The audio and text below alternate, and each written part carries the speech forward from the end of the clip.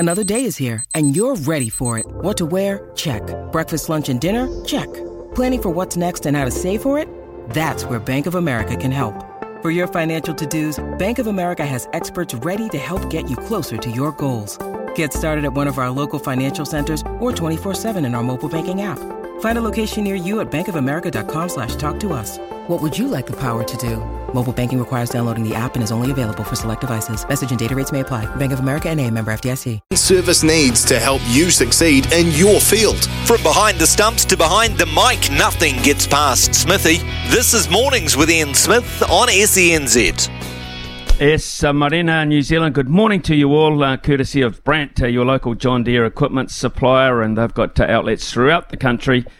Please call in and see them if you want to deal in the green and yellow machinery that they are the agents for, John Deere equipment. So that's Brandt. Thanks for their support on the show, which today we'll begin with some cricket. We'll talk about the one-day performance by New Zealand and India, but I want to focus too on women's cricket because it's all going on at the moment in South Africa with the under-19s, and it's about to start too with the women's, the White Ferns in the T20 World Cup, and they're a chance, I think, in the shorter form of the game. About 9:25, we're going to look a little bit more closely at the CBA drama, which is in Australia, which is causing all sorts of havoc. A lot of people becoming outspoken on this issue about the collective bargaining agreement, which threatens to disrupt the start of the season. Interesting segment of the show today. We're going to do it in three parts. Our wish list, so both, all three of us actually, Brian Rarity, Logan Swinkles and myself are going to put forward what we hope to see in sport in this calendar year. So we've all got our little theories on how we think things should perhaps pan out. But yeah, we'll have at least four each. Four things we'd love to see happen in 2023. And on that subject, what about yourself coming in too on the Temper Bedpost text machine line? That is 8833. Love to hear from you. Give us one if you like. You don't have to give us four. One thing you would really like to see happen in sport in 2023. Doesn't have to naturally be New Zealand sport. It can be worldwide sport. So something you'd like to see. 8833. We'll read it out. Make no mistake about that. George Berry after 10 o'clock. He is our NBA pundit. Reaching an interesting stage of the season, and we'll just take a look at where things stand here and now. Andrew Gordy and Sam Ackerman on the panel this morning, and then Shannon Stallard, yes, this very interesting young man who played 17 and a bit rounds of golf in one day, 17 and a bit rounds of golf in one day, and lived to tell the story. So we'll be talking to Shannon and hearing his story after 11 o'clock this morning. Talk to Andy Thompson, being a Wednesday, of course. It's the Rural Roundup preview, and we'll be doing that around about 11:45. And then, of course, we'll hand over to the almighty Mark Stafford for the afternoon.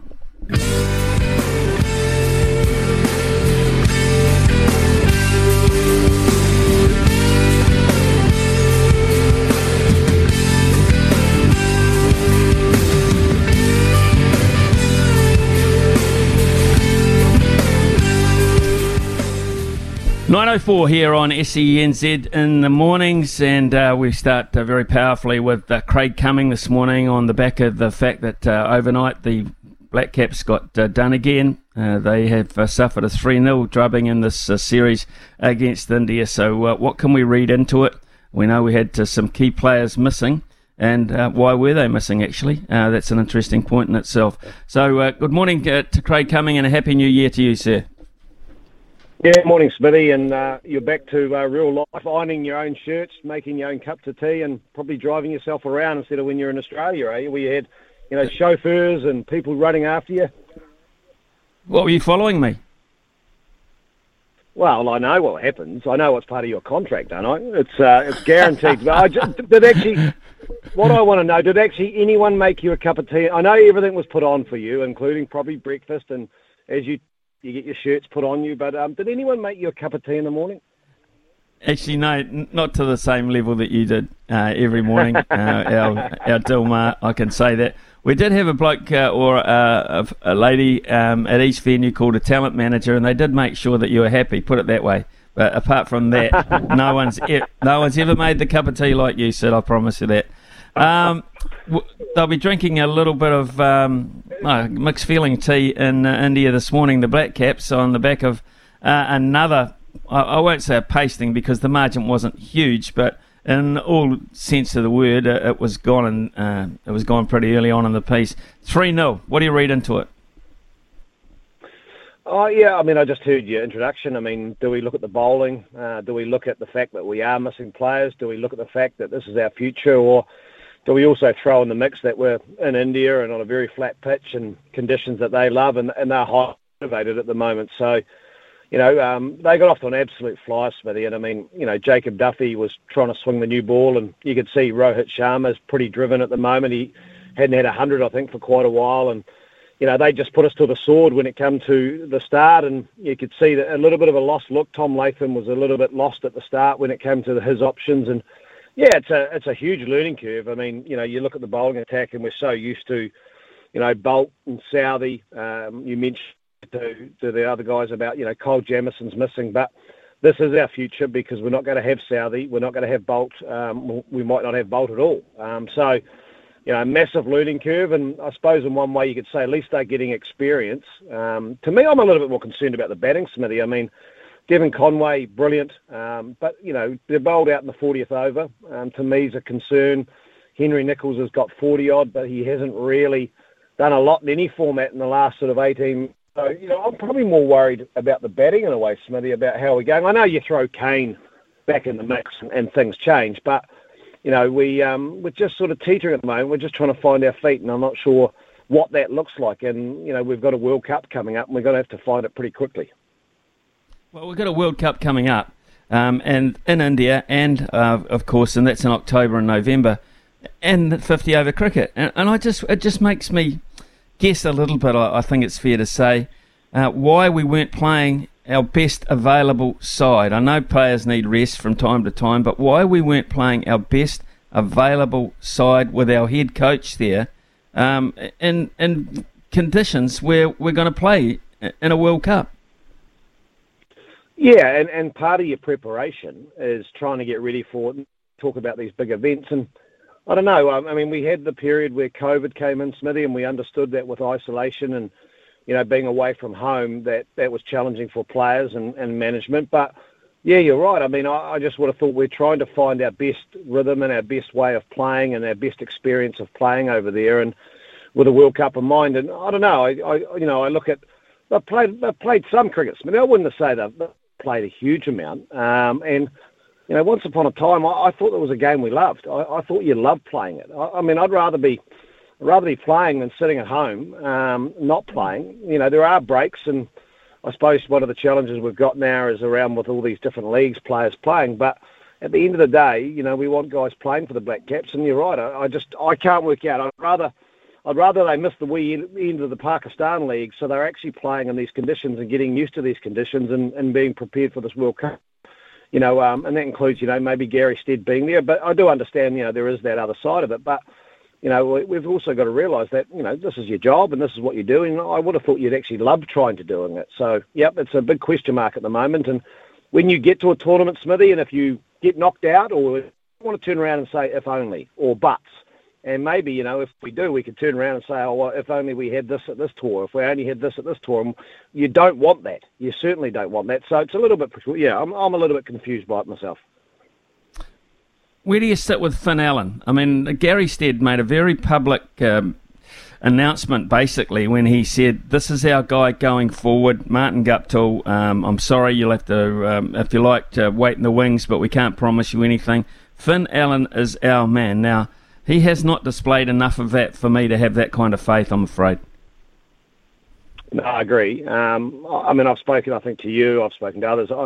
I'm concerned around, the style of cricketers we're trying to produce. And you just got to look at last night. And when it comes to cricketers within our own country and the way we're trying to produce it, I want to produce Devon Conways. I want to produce, Kane Williamsons, the guys that have got craft and can bat, Smithy, and they've got more than one tempo. Finn Allen, at the moment, yeah, he's young, he's learning, but really important position for us at the top of the order. And he seems to be, at the moment, a one-pace, a one-line hitter. And last night was actually the perfect conditions. But, we need to, and we're always used to with Martin Guptill there, at least getting off to good starts, and his record is unbelievable. So, yeah, at the moment, I think it's failing, and maybe Finn's getting the experience, and they've got to stick with him, but he's not producing enough at the moment. And as I said, I'd like to see a little bit more craft when it comes to the way he's playing, a little bit more craft when it comes to the cricketers we're trying to produce, and what happened to be able to score all around the ground, what happened to be able to use the pace of the ball, what happened to being able to use skill and beat fielders on their left and right. And even you look at Rohit Sharma and the way they play, yes, they're powerful, but they also have skill in the way they go about executing their plans. And I just worry at the moment that Finn's sort of been thrown into that mix where it's a one pace, batter up, it's a baseball style mentality, try and hit home runs, and that's all we want. And I think we need more. And in India, Smithy, I think the surfers can get rewarded highly for good cricket, and we're just struggling with that, and we're always on the back foot from the start of the innings. Okay, so Conway's a given. There's no doubt about that. He is a brilliant player, Devon Conway. Kane Williamson is a given. But what about Glenn Phillips? How are we using Glenn Phillips? The right way or not? They're using him in that sort of close. I'm always a believer, Smithy, that you bat your best batters in order. And to me, I suppose Mitchell deserves that opportunity, that Ross Taylor role. And again, maybe we're forgetting very quickly how important Ross Taylor was in this format of the game. I mean, he was the top 3 middle order players in the world, and his record suggested that. And maybe, when we look at the side, Smithy, maybe the piece we're actually missing is the consistency and the skill that Ross Taylor used to bring it for. And when it comes to where Phillips is, where Mitchell is, and where those guys are trying to, I suppose, forge their careers, but we're trying to replace one of our best one-day cricketer in the middle order, and we're not being able to do that. So maybe we're looking at other areas, Smithy, and trying to piece together, but we're actually realising how good Ross Taylor was in that role and how big a loss he's been in that middle order role. Well, I tend to agree with you there. I also just wonder if we've not got enough closing ability without Phillips. Have we not got with Mitchell, Santner and Bracewell, have we not got enough closing ability to let Glenn Phillips play a much more dominant role closer to the top of the order? Yeah, good point. Yeah, absolutely. And I suppose Tom Latham probably hasn't had the success with the bat in this series, but, I would have thought last night he's probably walked off in an absolute... The mind would have been just flying. And the question is, I mean, he's been great for us in that role, but, yeah, I think maybe someone like Phillips, I mean, at the end of the day, you've got to score runs, Smithy, and, you want to give your best players the most amount of balls to be able to have the biggest impact in the game. And if you look at someone like Glenn Phillips, I mean, he's batted behind Bracewell, he's batted in front. Give him the best chance to face the most amount of balls and allow him the chance to have an impact. And if you get yourself into a stage where you go into the last 5 overs and you have a chance to win, then you're in the game. A little bit like we're nearly getting out of the game, and then we're asking, say, Phillips to try and bring us back in. So, I'd have no problem maybe looking at him go to 4. And even, he could swap with Mitchell. Mitchell's done a really good role in everything he's tried, but maybe you could put Mitchell. He's done it a lot domestically. He's done it before. Move him down and give Phillips the opportunity, because we know with Phillips, if he comes off, you're going to be in the game, and you're going to have a chance to chase down 330, 350. So maybe look at him in the future for 4, but again, we're running out of time, Smithy. We don't have a lot of time to try these things, and when we go back to the World Cup in October, we might be doing things for the first time, and that's not what you want. We want to know, and we want to have success for players in each role. Do we have to be patient with Trent Boult, or do we just write him off? Some people have said, right, let's get on. We don't want him in the capacity that this is not his number one job anymore. His number one job is to play league cricket and make as much money as he can towards the end of his career. Don't argue with that. But does that mean we actually say, right, thanks, Trent, it's been fun, but we've got to move on, or do we keep a door open for him? No, door open. Non-negotiable for me, Smithy. Door's got... I don't really understand the landscape, even, in our lives, Smithy, when it comes to, broadcasting, coaching, everything's evolving so quickly, and Trent's our first one who's gone down this route, but he is crucial to us, especially in the next 12 months. And we go to him and say, right, what are you available for? What are we going to, where can we fit you in? And we'll take you.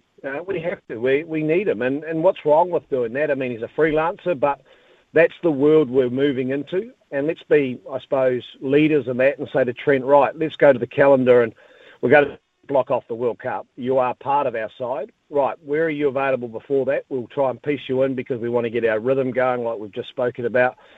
And then after that also, available for. But no, we've got to get the calendars synced with him and make sure we use him when he's available, because he's still the best bowler we've got with white ball along with Tim Southey, and make sure that we use him for the future, without a doubt. Non-negotiable for me, Smithy. Totally agree. Right, let's look at a very important phase of women's cricket. Of course, you're heavily involved in that with your role down in Dunedin, and the Wellington Blaze are putting together another quite incredible run. Well, they've got an incredible run, yeah. They haven't been beaten since, 2 years ago in the final, and even then they won every game through the round robin. So they are at the top of the tree, and they've brought in a couple of imports from Australia who made a huge impact the other day in the middle order. They're probably, you could arguably say, stronger now than they were before they lost their White Ferns. So, yep, we're all chasing them, Smithy, but the beauty is, my theory is we've played the Blaze twice. We've got to just get ourselves into the playoffs. And then once you get to on the dance floor, Smithy, you might be able to crack out a few moves. I'm probably the wrong one to say about dancing, but, you got to have a chance at having a shot at the title. And we've seen many, many times teams been successful. And once you get to that playoff stage or to finals, different things can happen. So, but at the moment, no, we're all chasing them. And I suppose in some ways you could easily say it's theirs to lose. And the pressure actually goes on them because no one has any expectations that they aren't going to win it. So we'll chase them, but we've got a bit of work to get there before we think about that, Smithy. Well, the best players, of course, will be in action very shortly with the White Ferns and the T20 World Cup in South Africa. I kind of, it's a little bit more fickle, this form of the game. I kind of fancy us in terms of the shorter form of the game a wee bit more, because we have got one or two explosive players and it only needs one or two every now and then, and you can upset the apple cart. Yeah, you can. Exactly right. I mean, T20 or 2020 is, you just need one player, whether it be bat or ball, can make a difference. And, you don't have to do it as long, Smithy, as well. So, we've got, if you think about it, when it comes to some of the best players in the world in that format, Sophie Devine, right up there. So she just needs to have a couple of good days in the sun. Susie Bates has been an outstanding form for us in the Sparks. She's worked really hard on her game, and I think she's in a position to make a real impact. You've got with the ball, Jess Kerr, but also Mealy Kerr. So you're right. I think it suits us more at the moment, the 2012 vision. We saw that even in the Commonwealth Games. They're very well led now by Ben Sawyer. He's got a really good template on how he wants to play the game. And, I've got high expectations, actually, of the side when they go away. I think because of reasons they've got the opportunity. I also think, Smithy, they've got rid of that mantle of expectation and saying, well, actually, we are in the top three and we deserve to be there. We actually probably realise we haven't been.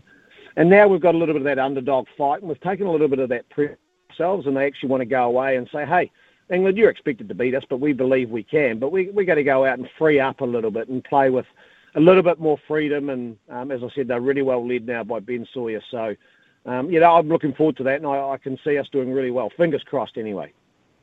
So can I. I really do. I think we're going to be a surprise element there, that underdog tag, which you quite rightfully pointed out there. I think it's a different feel about it under Ben Sawyer. And now the other thing, of course, of interest to me is the Under-19 Women's World Cup, which is currently heading towards the playoff stages as such. And we're in them. We haven't lost the game, and last night we accounted for Pakistan by 103 runs, which is a massive margin when you think about it. There are some very good signs here going forward, are there not? Yeah, there are. It's probably their first real challenging game. They've had a nice run, but that's what happens at under-19s. But what was exciting for me was we got an opportunity to bat first, and we put on a big total, 170. We've got Georgia Plymouth there, who's part of the White. Got 50. There's been some really good performances by Brownlee and also McLeod at the top of the order. And the big thing for these young players, actually getting experience of playing regularly. They're building their confidence. They're really well coached with Sarah McGlashan leading them over there. So they've got a big, but it's going to be a huge step up, Smithy. I mean, to play either India or Australia, we're basically going sort of from, the second floor to the top floor now, and it'll be a real test for them. The great thing is they've had a whole lot of experience. I've got a couple of players there who message back, and they're absolutely loving it. They're learning all the time, and it's only going to help our game, having 15 or so players over there experiencing what's going on. So, again, very much if we take on Australia or India, but hey, you never know, Smithy. And the fact, again, you've got to be on the dance floor to have a dance off, and they've done that, so that's really good. And it just takes one or two players to have a good day. And they're a really good bowling team and good fielding team, actually, Smithy. I don't know if you've noticed. It's been a big work on for us as our agility and our movement and our fielding and our explosiveness.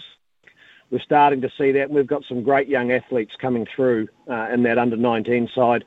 Izzy Sharp, who's the captain, is a wonderful athlete. She's a hockey player, a volleyball player, a water polo player. They all do it at that age. But expect to see them brilliant in the field and also very, because they are very well performed in that area. And the other thing of interest too for women's cricket is very shortly there will be the inaugural women's IPL. Which is going to two things. It's going to keep women players in the game longer, and we have a lot of players in that bracket who might just want to hang around a wee bit longer, because it's going to make some of them quite rich overnight, because they're going in at quite a wealthy level, some of these marquee players. Who do you think will be in the frame there when that's announced very shortly?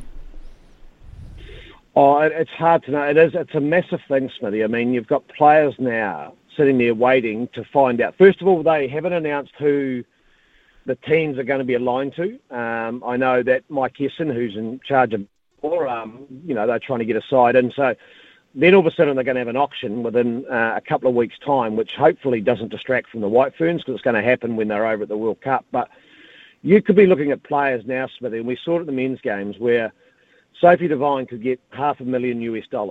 And when we talk about the Black Caps and Trent Boult, it's a massive change for the women's game, and we're going to have athletes who are going to become mega wealthy overnight. I've tried to do a deal, Smithy. Actually, I've tried to tell Susie Bates that we're a combination, we're a duo. So wherever she goes, I have to come as the coach.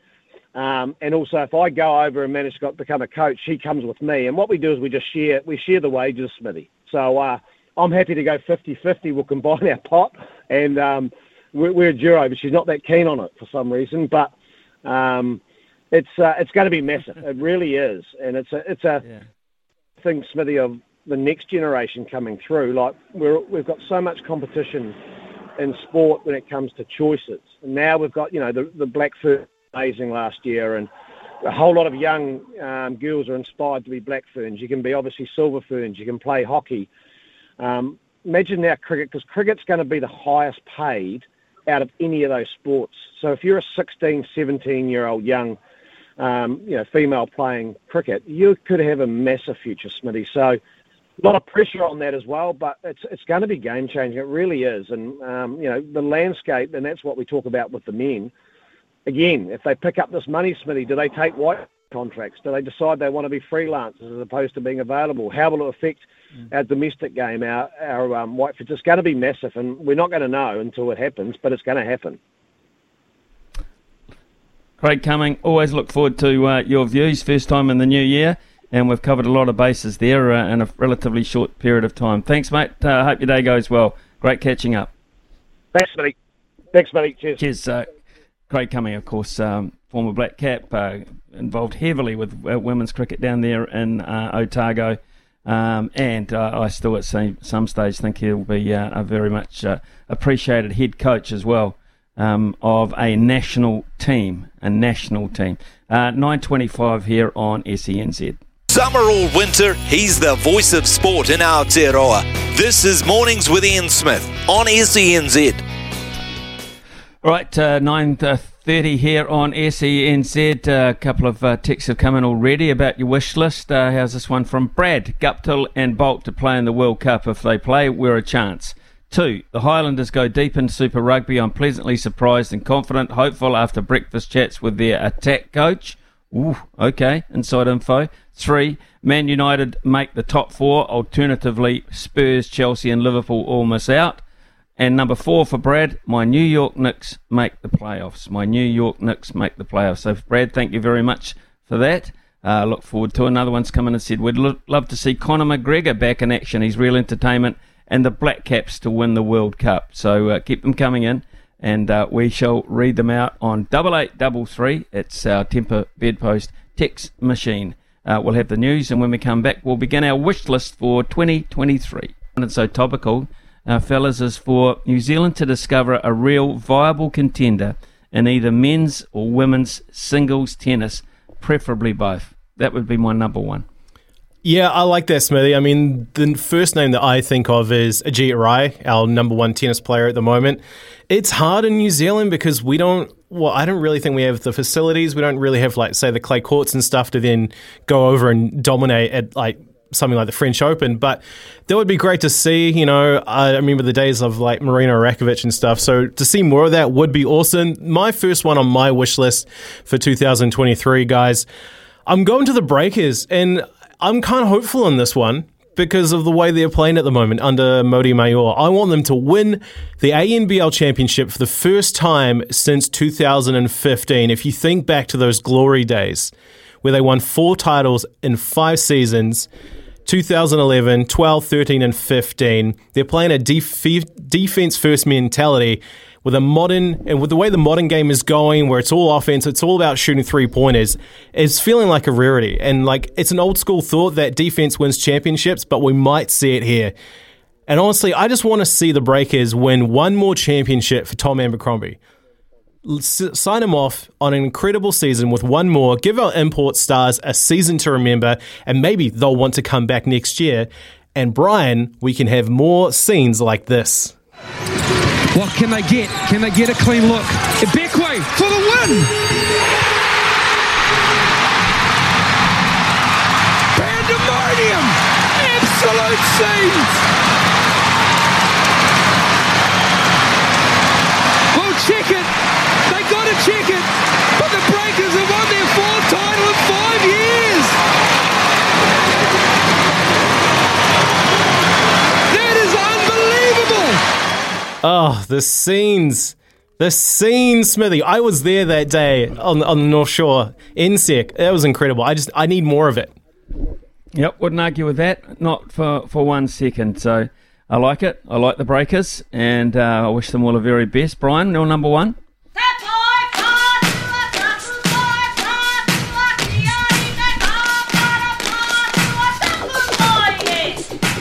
So for those of you out there who don't know, this is the walkout music for Kai Kara France. Now, my number one wish for this year is that he wears the UFC Flyweight Championship belt by the end of 2023. He's got all the skills physically, recently showing that he has the mental game needed. He got done by a great shot and great technique in the match for the interim title by Brendan Moreno, who just won the bout. So 2 fights. I believe he's fighting for the bout by the end of the year and will walk away in championship gold. And here's just a little bit of a clip I've got of him talking post a win in the UFC.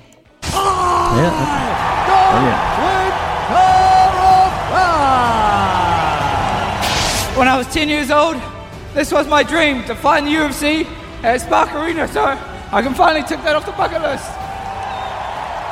Look at that, a super proud New Zealander and ready to go at it again this year. That's, here on the back of the neck, standing up sort of stuff, Brian. I like that. Kai Kara France, who's doing great things with the Warriors, we understand as well. Shall we move through to number 2? I can quite easily go through to number 2 now because it's one of my great passions.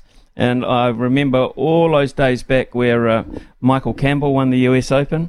I would like a New Zealand golfer, and either not Michael Campbell, he's going back into the seniors ranks, but I would quite like to see Ryan Fox or one of our golfers, Lydia Ko, or even Stephen Olker again, win a major golf tournament.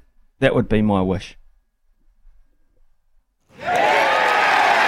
So 10 years from letting one open slip away, Michael Campbell is going to win the U.S. Open.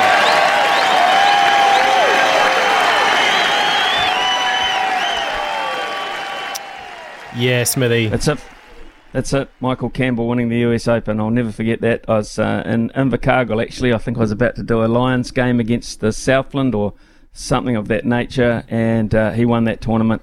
I could not believe it. So, Michael Campbell bringing back memories there, but I would love to see a New Zealand golfer win a major this year.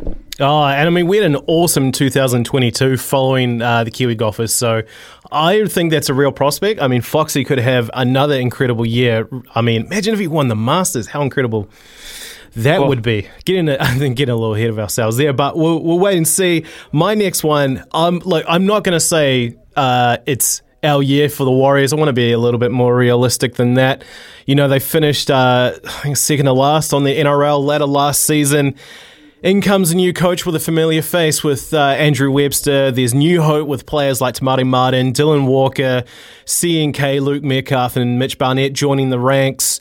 The Aussies, they're writing us off, Smithy. They're writing off the Warriors. I say us because we stand by them here at SENZ.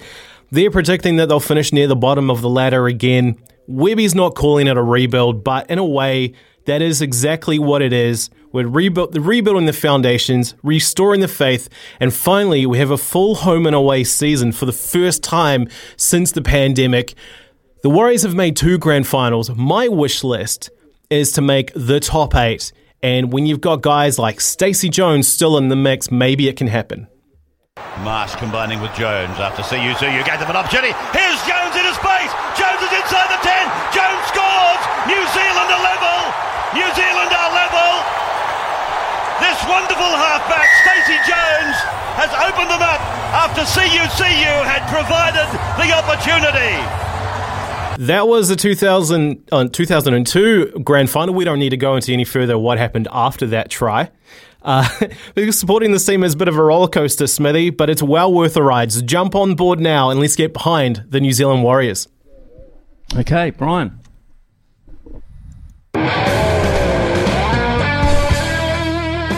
Smithy, my team, once were Warriors. And this year, all I ask is that they compete for 80 minutes, week in, week out. That's all I want. I want to see them compete. Because if they do compete, Logan's wish may come true. And we may be seeing finals footy again. On paper, they've got a pretty good team. Maybe missing a little bit of bulk. Maybe I should do a cycle and go trial out. I've got the height. But we need something there. We need something. We need results. And we need effort this season from the one New Zealand Warriors, Smithy. I don't want to hear, and this is not part of my wish list, but this is a non-wish list. I do not want to hear any coach or anyone to do with the Warriors say these words. They do not look like they want to be out there. You get my drift. They do. They look like they don't want to. I don't want to hear that. They look like they don't want to be out there. If I hear that, I think alarm bells will be ringing. Really good, fellas. Okay, I like that. Now, we'll be back a little bit later in the morning with parts 3 and 4. But, interesting. 9:44 here on SENZ. Back shortly. Experts in agriculture, covering your equipment, parts and service needs to help you succeed in your field. Summer or winter, he's the voice of sport in Aotearoa. This is Mornings with Ian Smith on SENZ. You got to know when to hold 'em, know when to fold 'em, Smithy's Multi, know when to walk away, and know when to run. Bet live on your favourite sports. Download the TAB app today. Well, Sebastian Korda let us down yesterday. I thought he was quite weak, actually, to be perfectly honest. They have all these backup staff and coaches, etc., warm-up people that get them absolutely primed from the first serve.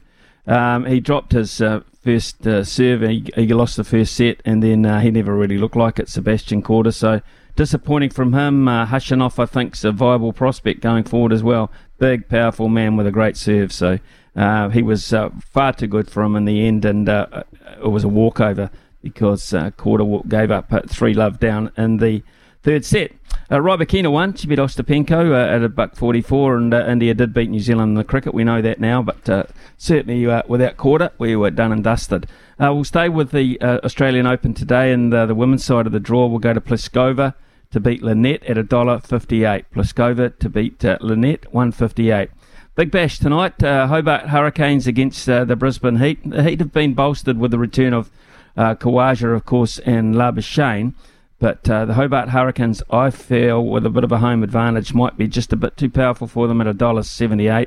On that subject, isn't Steve Smith going well? My goodness me, Steve Smith, absolutely amazing.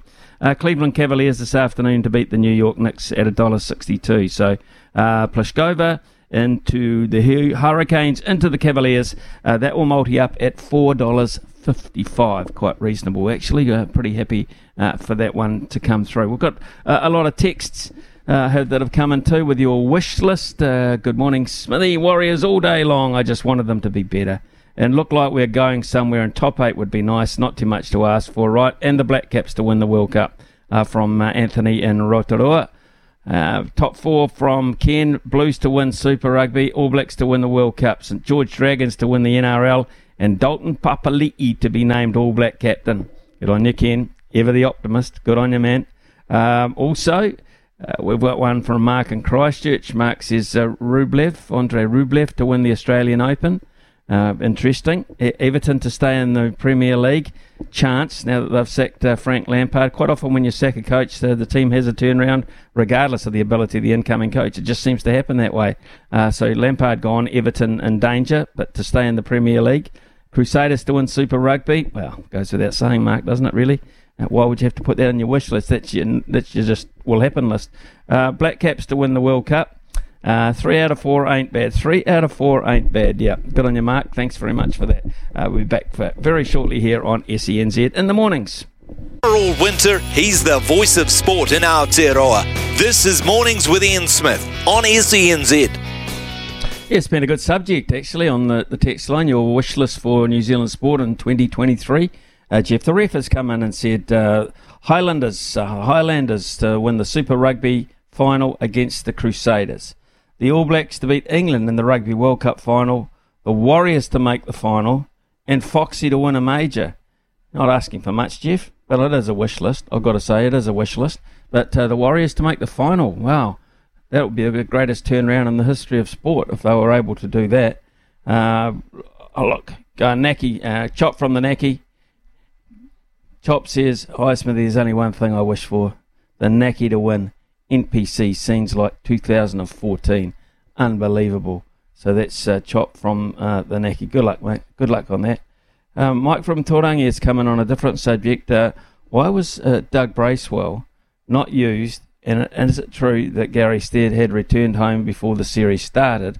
If so, it's a disgrace. Well, they take time out these days, Gary. So I think it's a really good reason too why we look at or where we should consider to keep looking at the possibility of different coaches in different formats for cricket.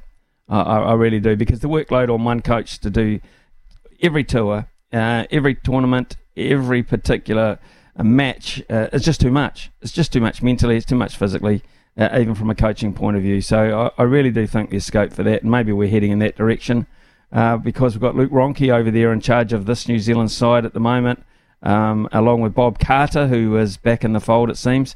So it looks interesting. And for the Doug Bracewell thing, yeah, I'm with you, actually. Dougie Bracewell, big Doug Bracewell fan, as an all-round cricketer. I think his batting is better than perhaps even Doug knows it is. His bowling is consistent enough, and he won't let you down in the field. I think Doug Bracewell is a genuine all-round cricketer and has been for a long period of time, and perhaps hasn't been given the run that he should have. Perhaps if he lived in Canterbury, he might have. Look, in the next hour, we'll do the NBA, I think. Yes, we will. With George Berry, who's an NBA pundit, we'll have a panel with Andrew Gordy and Sam Ackerman. And we'll also have other things leading into the news, including talking to Louis Herman Watt. It's a race day, being a Wednesday afternoon. Coming up to 10 o'clock in Aroha with our update. Brandt are experts in agriculture, covering your equipment, parts and service needs to help you succeed in your field. From behind the stumps to behind the mic, nothing gets past Smithy. This is Mornings with Ian Smith on SENZ.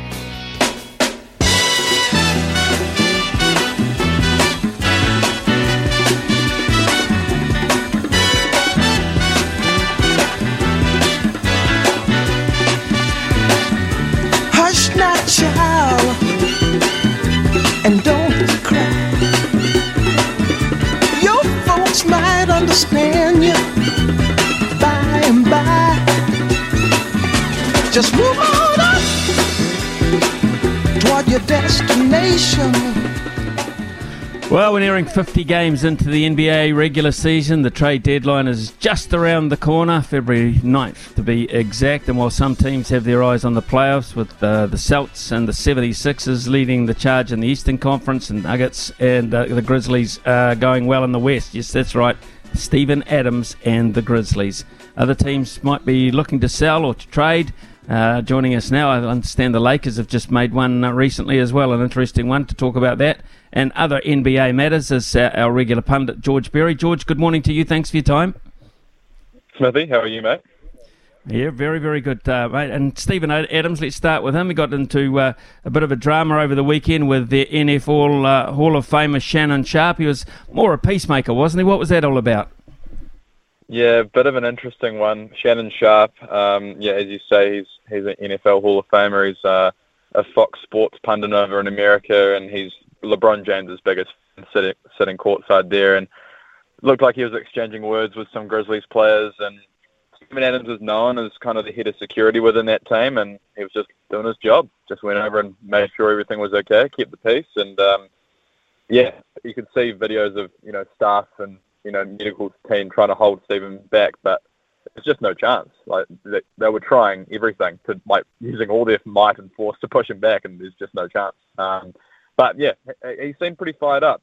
Pretty unlike Steven Adams to get that fired up. It was quite a new thing to see, and he's really buying into this Memphis team culture that they've got going, and they're kind of being seen as the villains of the NBA at the moment, and they're really buying into that, and that's kind of being reflected in their results. And yes, Steven's really buying into it, which is cool to see. You've seen him perform very well and very solidly and nail his role over the years, but I've never really seen him buy into a team culture as much as he is now, which is really cool to see. Not just Steven Adams, though. I mean, he's had an impressive start to the season as such, but 31-16 suggests a pretty good, handy, all-round Grizzlies outfit.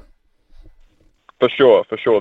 They've drafted very well in the last few years, obviously getting Ja Morant with the number 2 pick, who I believe was like a 2 or 3 star recruit coming out of high school and college, and Memphis saw the talent, and now they're reaping the rewards. They've built very, very strong pieces like Desmond Bane, and they almost are a bit of a young Golden State Warriors. They've built really good shooters, really solid pieces, solid veterans like Adams. Jaren Jackson is their power forward, who he sometimes gets up to 6 blocks a game, and he plays about 26 minutes, and he looks like he might be a front-runner for Defensive Player of the Year. So, yeah, like I said, they've drafted very well, and they've got some really amazing homegrown talent, along with some good veteran pieces around there too. So, yeah, and the record shows, and Steven Adams continues to lead the league in offensive rebounding. A wee stat that I found was that the Grizzlies get 5.6 second chance points per game due to Steven Adams' offensive rebounds. And might not sound like a lot, but when it's a close game, 5.6 points can win you a game, or especially when it comes to playoffs. That's pretty impressive. There's no doubt about that. Let's look at the Bucks now, and Giannis Antetokounmpo returning to their lineup after a 5-game absence with a sore left knee, and shooting 100% of the first quarter, 20 out of his 29 points there. Middleton backing up well. Milwaukee, did Milwaukee cope without their 2 stars in the lineup? Yeah, Milwaukee's a bit of an interesting team, to be honest, Smithy. I mean, they put 150 points against the Pistons, but I'm pretty sure the Canberra Rams could put on about 120 against that Pistons team, to be quite honest. But, I mean, it's good to see the stars back, especially Giannis. He is a massive centerpiece of the NBA, and, the NBA is entertainment first, first and foremost for people around the world. The thing that concerns me a little bit about the Bucks is the Celtics are looking extremely solid with younger pieces. And the Bucks actually have, on average, the oldest team in the league. Their average age is 29. And they have got a lot of old veterans, which, could pay dividends when it comes to the playoffs with a lot of experience, but it also could be their downfall. I mean, if Giannis gets injured again, especially in the playoffs, the chances are very, very slim of making it, to a finals or lifting up another title. So it'll be a very, very interesting kind of second half of the season for the Bucks. If they can get in the playoffs and make some noise, then brilliant. If not, then it might be a very interesting off-season to watch for them. Well, yesterday the Lakers made a trade. I just hinted at that with Rui Hachimura from the Wizards for Kendrick Nunn and 3 second-round draft picks.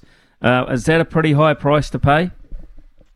Not at all, actually. 2 of the second-round picks the Lakers acquired via trade, so they're not really their own picks. They just gave away one of their own second-rounders, and they gave away Kendrick Nunn, who kind of isn't really in their rotation. So essentially, from what I'm reading, pundits overseas are saying that they just gave away Kendrick Nunn for Rui Hachimura, and Rui Hachimura is a better player than Kendrick Nunn.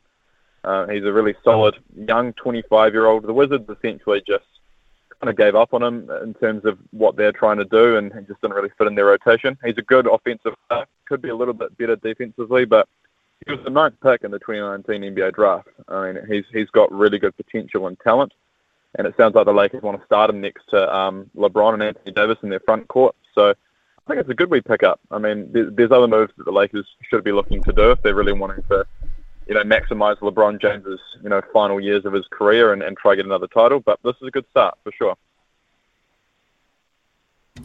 George, producer Logan here. I think Smithy's just having a few issues there with his headset. The other day, the Lakers were down by 25 points against the Trailblazers. What do you think was the difference maker there to spark such a dramatic turnaround for them? G'day, Logan. I think it's just that apparently in that half-time, the head coach Darvin Ham just walked in and said, "You guys sort this out," and just walked out, and the players kind of just figured out what they were going to do. So I think it was just the players actually realising that they really needed to turn something around, and they probably came up with a bit of a cunning plan, and it seemed to work. And we've got players like Patrick Beverley, who, although he doesn't fill out the stat sheet, he's a hothead, and he was getting into a lot of players' heads like Damian Lillard. So maybe that could have helped too, a bit of mind games. But yeah, I think they just worked out a bit of a plan that needed to be very urgent and straight away, and it seemed to pay off. And those kind of wins, those scrappy wins, big comebacks, are very much needed for a team like the Lakers to kind of get some morale going into the second half of the season. Of course, LeBron James, he's chasing greatness as he likes to do. He's on the verge of breaking Kareem Abdul-Jabbar's record as the NBA's all-time leading scorer. He only needs 224 points to get there as of today. With how high-scoring NBA games are currently, just how soon do you think he could take that record? Well, I've done some research. I'm hoping Smithy's listening to this too, because I know he likes to put a punt on. And for anyone that's wanting to punt, I don't know, can you bet on this? Maybe. But if you can, I think you should lock in February 9th. It says on the NBA tracker that it's looking like it would be February 7th, based on him averaging 27.7 points a game, which is crazy because he's 38 and he's in his 20th season. But I think he'll wait until February 9th because, A, it's at home in LA. All the stars will be there. It'll be packed. It's on TNT, which is, one of the biggest networks to screen NBA games. And, yeah, it's against the Bucks. Giannis, a big star, and it's the team where Kareem Abdul-Jabbar started his career. So I think there's too many storylines in there not for LeBron to kind of aim and circle for February 9th. And I think if he's close, I think he'll just rest against the Oklahoma City Thunder on the 7th. And I think he'll just do all it takes to make it happen at home. And, yeah, what I know that'll be, it'll be absolutely packed with celebrities. The lights will be bright, and that's just what LeBron wants, really. Oh, 100%. And I mean, even today, the Lakers, they go up against the Clippers, the LA rivals there. They're both competing. Who do you see taking that out this afternoon? Oh, Kawhi Leonard is playing really, really well at the moment. In his last 8 games, I think he's averaging about 30 points, which is kind of going under the radar because he never really plays. And the Clippers are just a bit of a weird team. I think their kind of load management experiment they've done over the last 4 or 5 years has kind of not really paid dividends for them at all, to be honest. And that's probably a reason why teams aren't looking to do the same thing. I think probably the Clippers will probably take that out. Anthony Davis is still not back. He might be back this week, but based off just how Kawhi's playing, I think Kawhi might take that out. But, I mean, despite those two LA teams being kind of the centerpiece of California, the Sacramento Kings are actually the best team in the Californian kind of region. They're better than the Warriors, better than both Lakers teams. They're third in the West, and they're about to make the playoffs for the first time in something like 16 years. So I'm really stoked with the Clippers, and hopefully they can get a couple of All-Stars in the game too. Yeah, I mean, the fact that the Sacramento Kings are performing as well as they are, they've struggled for years, it kind of blows my mind, especially now at the moment when you see the Golden State Warriors struggling. I mean, halfway through the season, I think it's fair to say that they've been average at best, 23-24 record. On the road, they've been atrocious, 6-18. Is this kind of the sign that the golden era under Stephen Kerr is over? I think it's on its way out, to be honest, Logan. And Draymond Green has even said that himself. He said that this could probably be the final year that we have a real run at this. Realistically, they're not going to probably be able to pay all those stars unless they go into a massive amount of luxury tax, which, I mean, they could do. But it kind of does seem like this dynasty is coming to an end, similar to, Michael Jordan and the Bulls. All good things come to an end. And I think this might be coming to an end. Whether it's this season or next, I'm not sure.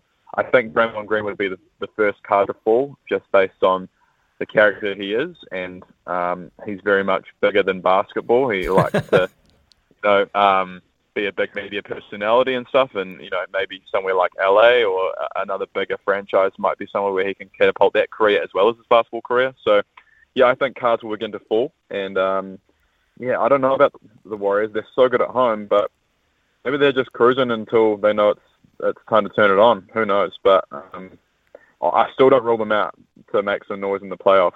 I really don't, especially with Steph Curry as your leader. Look, George, we all know that the two words Draymond and Green remain dirty words here in New Zealand and forever will be. The trade deadline, though, is looming. We've been talking about February 9. Do you see, I'm a Toronto Raptors fan. Look, they haven't been the greatest this season. Do you see them being sellers and blowing up parts of that roster? I think they should. They've got Gary Trent Jr. on an expiring contract who is still, I think he's 24. It feels like he's been in the league for about 15 years, but he's younger than me, which is crazy. But yeah, I think they should move him. I think OG Anunoby, apparently there was an offer for 3 first-round draft picks for OG Anunoby today, which is crazy. So I don't know why the Raptors aren't taking that. They really should be. Well, that's my opinion. I don't know how you feel about OG, but I think 3 first-round draft picks, I don't know how you can turn that down, even if you're a contending team. I don't know. What are your thoughts? There's a lot of love for the Raptors organization for OG. So, I can see them being emotional and hanging on to it, but who knows? Masai Ujiri may not want to go that far. We'll see. But who else, just quickly, do you think could be big movers at the deadline? The Clippers sound like they want to get some point guard action, maybe a Kyle Lowry. Even Fred VanVleet's name's been thrown around. I don't think he'll be moved, to be honest. But the Clippers always like to do some sort of move at the trade deadline. I think just watch out for contending teams who, I don't think any big names will be dealt in this deadline. I think it'll just be small role players who need a fresh change or just at the back of a rotation on a rebuilding team. I think there will just be some contending teams who are just looking to bolster up their squad a little bit and will get some role players. But I really don't think there'll be any big names. But again, it's the NBA. Who knows? LeBron could be traded tomorrow morning. Well, that would cause some headlines. George Berry, our resident NBA pundit, mate. It's always great to have you on. Thanks for your time. Cheers, fellas. Have a good one. All good. And hopefully where's Smithy's kit back up and running, and we'll be back after the break with the panel with Andrew Gordy and Sam Ackerman. Insightful, educational, and sometimes a ruthless opinion is what I love about working with him. And of course, he's got the grassroots mail. The real good stuff from the regions. Jump on board with Izzy and Kempi for breakfast from 6 a.m. every day, and you won't regret it. Let's go, Uncle. I'm not a religious man, but one pastor who I do listen to is Ian Stockley Smith. Smithy's sermon, about 9:05 every morning, Monday to Friday, here on SENZ. Brand are experts in agriculture, covering your equipment, parts and service needs to help you succeed in your field. Summer or winter, he's the voice of sport in Aotearoa. This is Mornings with Ian Smith on SENZ. Big talk, big opinions, the panel. Talk to me, yeah. It is Andrew Gordy with us this morning and Sam Ackerman, two very powerful men in the New Zealand media setup. And Andrew Gordy, if I could start with you, please, to look at cricket and the Black Caps beaten handsomely again last night, conceding close to 400 runs in a one-day international. Staggering. What have you made of this little jaunt to India so far? Morning, Smithy. Morning, Sammy. Morning to all the listeners. Great to be back with you guys in the new year. Smithy, I've never been described as powerful. You clearly haven't seen me in the gym or anything like that. So I appreciate that, especially coming from you, mate. This jaunt to India has been a bit of a disaster, hasn't it? It's been a reality check. Not really suggesting for a moment that I think Black Caps fans have a reality check, because I think this has just confirmed really what we already knew. And that is that this Black Caps team is going through quite an alarming decline at the moment. I think in all areas of the game, Test, One Day, T20, and we all know the reasons why. They're a team that very successful in recent years, but that team got old. Some of them retired. Some of them have chosen to leave their contracts. And now we're seeing what the next tier looks like. And shock me, it's not that flash. And it can't really be a great surprise to anyone. It's something that we've known, New Zealand cricket fans, for forever and a day, that sometimes performance at domestic level doesn't translate to international level. We've seen it time and time again. And look, I'm not suggesting for a moment that some of the that we've seen in India in particular, I suppose, over this series will not reach that mark. It's quite clear that at this moment they are not there. I was talking power in terms of your mental capacity, Andrew, which we're very pleased to have. Very pleased to have back. Great, mate. Sam, good morning to you. My concerns are this: whether this is a slight payback for India not sending their best players over to us for a series, so denying them the likes of Southey and Williamson and co, or here we are coming up to a World Cup in those conditions, and our head coach and our key players aren't there getting ready for that tournament with an opportunity to prepare in those conditions. But I find it just a little bit strange, Sam.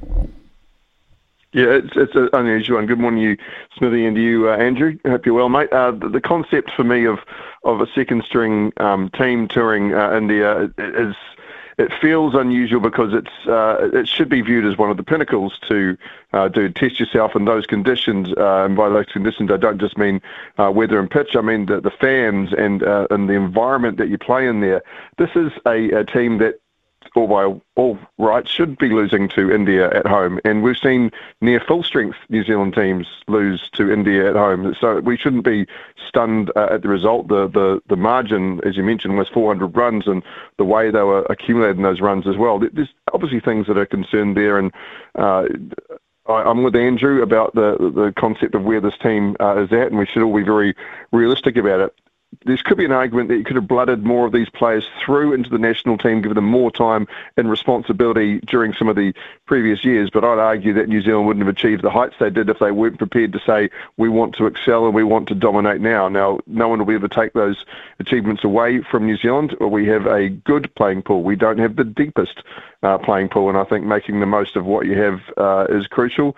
A very interesting stage and what will be a very interesting year of cricket, but I'm far from surprised by the results with what was sent, and I personally wouldn't have passed an opportunity. If New Zealand cricket actively and genuinely said, well, we're going to show India by sending a second-rate team to their shores because that's what they did to us, then that's just blind stupidity. I mean, do you think the Indian fans are sitting around wailing and being upset? They're just watching. They're loving seeing their team put 400 on a team in a one-dayer. So, to me, it's if there's anything petty behind there, it's only going to blow up in New Zealand's face, not India's. Okay, good points there. Sam, I'll stay with you. You look at tackling a lot, particularly in the NRL, but this proposed new waist-down tackling laws is being slammed now for changing the nature of the game, and also not really taking their danger element out, with their heads being exposed to knees, etc., and thighs and hips. What's your view on this, Sam? But the knees are as dangerous, if not more so, than the shoulders, in my opinion. It also changes the complete structure of the game. Listen, I am absolutely 100% for anything that'll lead to players, be them amateur, professional, having less exposure to their heads being, damaged and concussion. I mean, head knock to me, I always feel, is a phrase that talks down the severity of what this can be. So I try not to use it. But the damage that can be done around there can be long-lasting, and just for playing a game, certainly at those younger levels, even if prepared to make that your career, you're trying to make it what you can before a kind of injury that can affect the rest of your life. So I'm all for it. That said, I don't think this is the answer, because if you're sending people down to tackle below the waist, that's not an area that many of these players who are training, who are going to be playing into the system, would have been trained how to tackle them. They've been trained to wrap up the ball, go for the body. So right now the rules change. What's the training doing? What are you doing to protect them through that concept? It'll be a free-flowing game. Offloads will come fast and furious, and that could be a good thing to view, absolutely. But I think that it's the waist is quite a lot further down than the head. It's a bit of a radical concept for me, but I personally would say let's try one competition where every jersey needs to have a line that goes literally across the chest through, by the nipple area, and you've got to tackle there and down. It's a visual line for people to look at, for the referees to see, to make an easier call on. And when you're aiming your tackle, you're literally seeing something that can come with it to bring the tackle area down. But it's too far for me. I don't think it's going to work.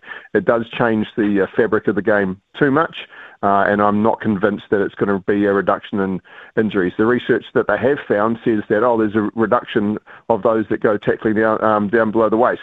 Well, that's not until you throw every tackle down below the waist, and then there'll be an increase. To me, it's flawed. Okay, interesting, and I like that concept too of the line on the jersey. Gords, how do you see it? Yeah, it's interesting that. I actually heard someone else raise that very same idea yesterday about the lining on the jersey.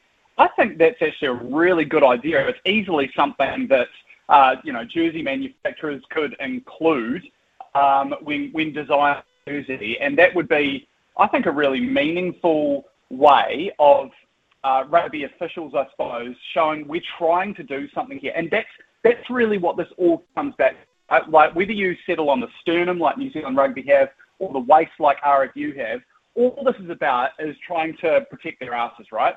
Trying to sort of reduce the liability, I suppose, so that they can say, we tried, we were doing something, we know that this is an issue, we acknowledge it's an issue, but we're doing our best to minimise harm. But I just feel like at the same time, they're playing really fast and loose with the game as a spectacle and as a form of entertainment, because it is going to fundamentally change the way the game is played. And I'm less than convinced that it's actually going to lead to a reduction in concussions, because all you're doing is forcing players to tackle, I suppose, a particular area. And yeah, we're going to see more knee to head contacts and things like that. You'll just increase a form of contact, I suppose, between the ball carrier and the tackler. So I think, like Sam says, and I totally agree, I understand what they're doing, but it's a deeply flawed concept, and I can't see that's the answer. I've got visions of Caleb Clark and that massive size that Caleb Clark is running into halfbacks who are now required not to target the ball area and wait for some help, but to hit him first up around about knee or thigh area. Crunch. We'll be back in a second, fellas. We've got Sam Ackerman and Andrew Gordy with us. It's time for a quick news break with Aroha. Big talk, big opinions, the panel. Talk to me, yeah. Sam Ackerman with us this morning, as is Andrew Gordy. And Andrew, I think it's fair to say that Novak Djokovic off the court cannot win. Last year he wasn't even really allowed into Australia, or he was, and he got kicked out very smartly. The other thing now, of course, people are suspecting he's got a ruse with an injury, etc. I think he's just about had enough, hasn't he? Yeah, I think you're right. The funny look, I'll declare this right now. I'm no fan of Novak Djokovic. I find him a really difficult character to stomach. But it reminds me of that line out of Anchorman, isn't it? I hate you, Ryan Burgundy, but boy, do I respect you. It's kind of like that for me. You cannot not respect Novak Djokovic and his ability. He is quite clearly the standout player, I think, in the world. I will be stunned if he doesn't win this tournament. And I just think in time we're going to reflect and go, this guy was absolutely one of the greatest players, possibly even the greatest player to ever play the game. I know about some of our thoughts will need to be revisited on the bloke as a character, but you can't deny that he's a fantastic player.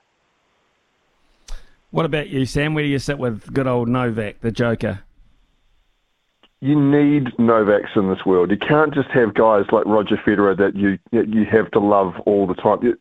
He might not want to be the guy, but he fits the villain role so well. He's perfect to have in that sense where he's like, I'm the good guy. Everyone's going, no, you're not. He brings a theatre to it. He is absolutely copping abuse or attention that no one else is. And as he said, anyone else gets an injury, they're the victim. I've got an injury and I'm faking it. You know, like what can he do in that environment? But he's slowly. You can see this is like a part of the Star Wars prequel trilogy. You can slowly see his turn towards the dark side, where he's pretty much saying to, I remember what you said about me last year. Boom, I'm losing 5 games and knocking you out of here in straight sets in front of your home crowd. Anything else you want to say? You can see the slow, like, okay, if I'm the bad guy, then I'll be the bad guy. Slowly, it's kicking in. His talent is, as Gord said, it's absolutely undeniable, and it would be beyond a shock if he doesn't win this tournament. And I just can't wait to see the look on his face when he does. Oh, he pushes the buttons of so many people. When you watch him, you see him play, and some people just get riled up just by his sheer presence and his routine. So, yeah, I think he's great for the sport to have right now, because without a Kyrgios in the tournament and without this kind of like, is it going to be Rafa or is it going to be Roger, and like that top level of incredible talent, you need somebody who at least brings some kind of storyline impetus to a tournament like this. And I've been loving watching him go, and you can't deny he's good. You can't deny he's great. Is he the greatest ever? Numbers will tell eventually, but he'll never be acknowledged for that because he's not loved enough, and that'll always drive this narrative along. Actually, make a good point there, Sam, and Gords, I'll bring you in on this as well, because you've taken Serena Williams, who was, whilst absolutely a magnificent tennis player, was always perceived as a little bit evil, and also you've got Djokovic. You take these people out, I mean, the rest coming through, unbelievably talented, but pretty bland. Is that fair?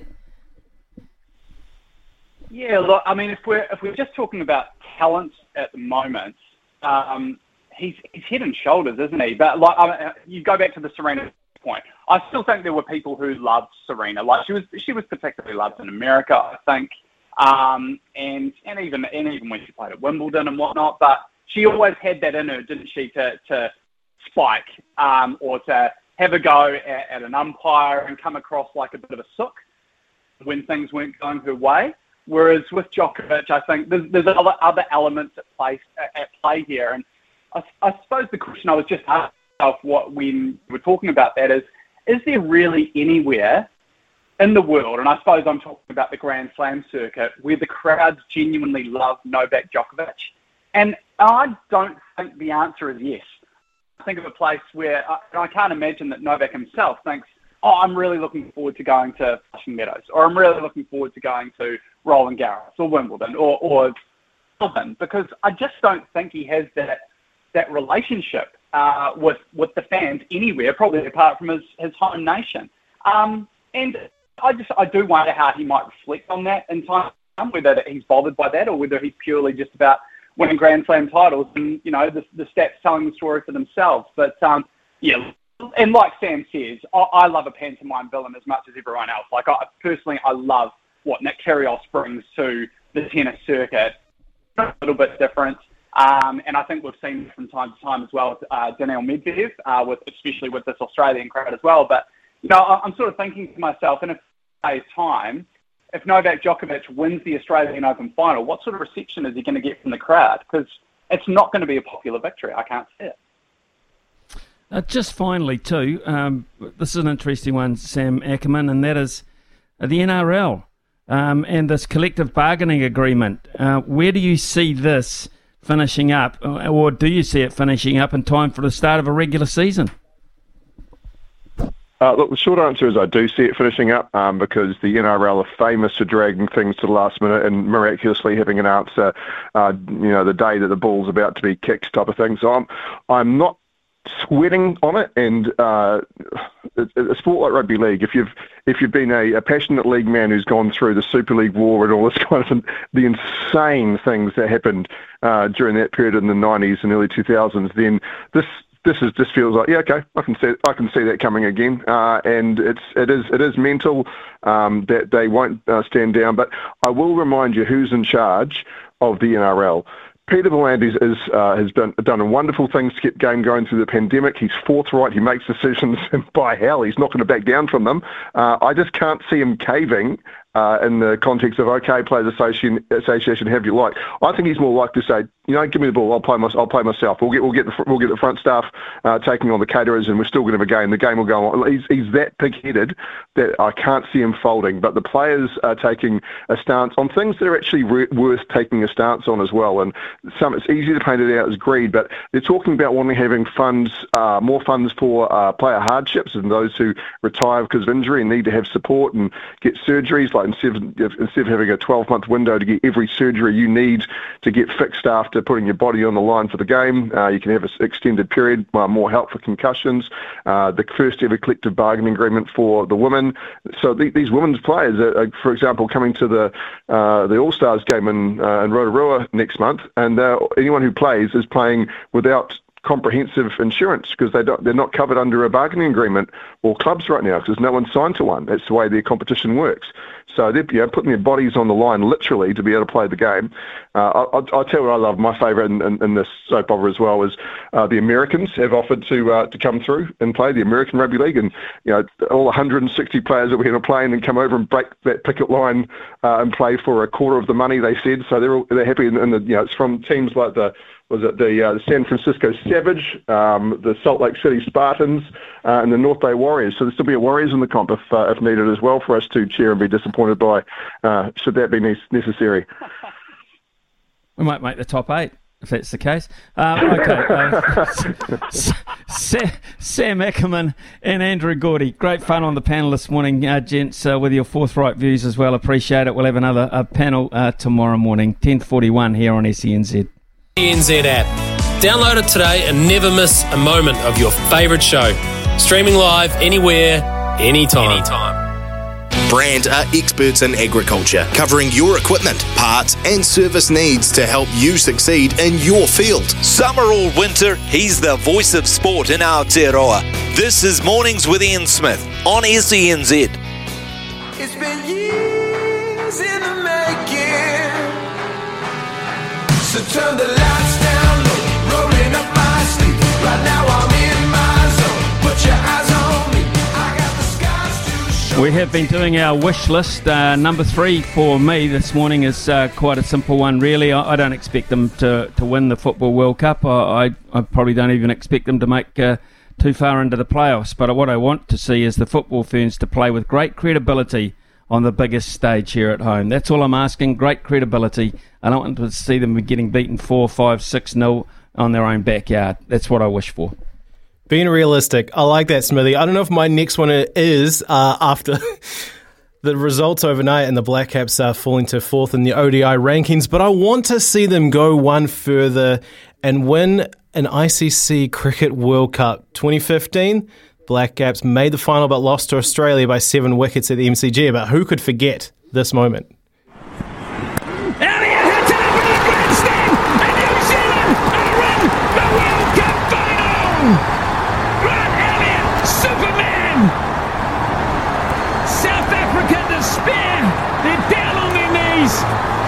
New Zealand goes wild. And then something happened in 2019. We don't need to talk about that. So that all I can say is, New Zealand, can you make it three times a charm? I want to see you in the final. Let's do it. Okay, Yeah. Brian. Let's do it, all right. Now, mine, just quickly, my favourite team of all time to ever grace this planet. I want to see them return home more. Here's a little clip to clue you in. Kiwis too good in this return home to New Zealand. They win this game by 26 points to 6. Now, they don't play at home near enough, especially Australia and things like that. We need more International Rugby League tests, and we need to stop worrying about things like Origin so much on this side of the Tasman. Okay, that's interesting, Brian. Some people might wish for an Origin game here, but you want the Kiwis. You want the Kiwis back home, yeah? Yeah, Kiwis all day. Kiwis on the wish list. Okay, so that's all very good. We'll have number 4 in the next hour of our 2023 wish list. Keep them coming in. In fact, Zane has come in and said Israel to beat old mate and get the title back. That'd be Israel Adesanya. Lydia Coda will be number 1 and win a major. Foxy to finish the DP Tour at number 1 and catch up with Smithy for a nudge at Bridge Park. Don't mind that. I think number 4 is definitely on the possibility there, Zane. I like that idea. Sean says Bolt for the World Cup and Finn Allen to deliver on his potential. That's his wishes. Wish list also. Hawke's Bay to win the Shield back. All Blacks to drop TJ for good. Gary Stead to retire from the Black Caps coaching team. Conor McGregor to retire and stand for Irish Parliament. Would be a thing to behold. Him doing something, a serious press conference. That would be interesting, wouldn't it? It is 10:50 here on SENZ. The loveracing.nz update. Your home for everything thoroughbred racing. Visit loveracing.nz. Racing's biggest fan. Louis Herman-Watt joins us as we look at a race day today at Matamata. Louis, 11 races beginning at 12:43 this afternoon on a soft 6. Yep, a soft 6, Smithy. Really, all I want to tell you about, well, there's a couple I like, but all I want to tell you about is race 5, down the bottom of a book. Down the bottom of the book, there's a horse called Relentless Ruby. A wee Lonhro filly. China Horse Club colours, Ryan Elliott to ride for Andrew Forsman. Drawn barrier 5. Nothing to see here. Nothing to see here at all. But I don't know if the Chinese New Year, or whatever's gone on here, but this horse was $7.50 into about $3.80 about 20 minutes after it opened, and now it's into $3. It even touched $2.80. There has been an absolute shift here. They are pulling up from all corners of the world to back Relentless Ruby. And just as a note, Baz has got a horse in this race, Pacino.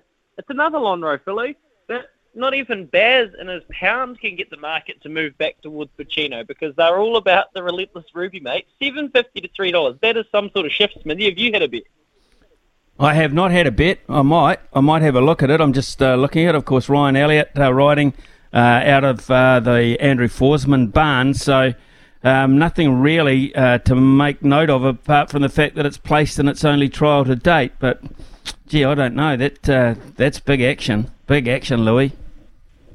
It's huge action, Smithy. They've absolutely fallen out of trees to back this. And good on them. You know, if you want to get one ready to go and you want your owners and everyone to have a bet, there's obviously been a bit of bully about it. So I think you could do worse than following it. My best of the day was race number 3, a horse called Tempest, $4.20 to $3.60 now. So good shopping if you were listening this morning and you got the $4.20 at $1.80 when we mentioned it on the breakfast show. Tempest, Craig Zaki, good draw. Frankel mare, beautifully bred naturally, and showed really good progression first start at the races. Ran really fast, best splits in the races that day, and it was on a heavy track. I think the soft track will probably be more her go. And then one I like a little bit of odds for an each-way ticket is Neighbourhood in race number 7. Both his best races have come on the soft track, and from a good barrier with Joe Doyle doing the riding, I think Neighbourhood for Lance and Andrew is going to be a really nice chance as well. So Joe Doyle, there you go. I'm a Joe Doyle guy today. Good on you, boy. Okay, Louis Herman-Watt there with 3 to look at Matamata. That might interest Thad Taylor down there at the TAB as well. The chairman is on the line with us.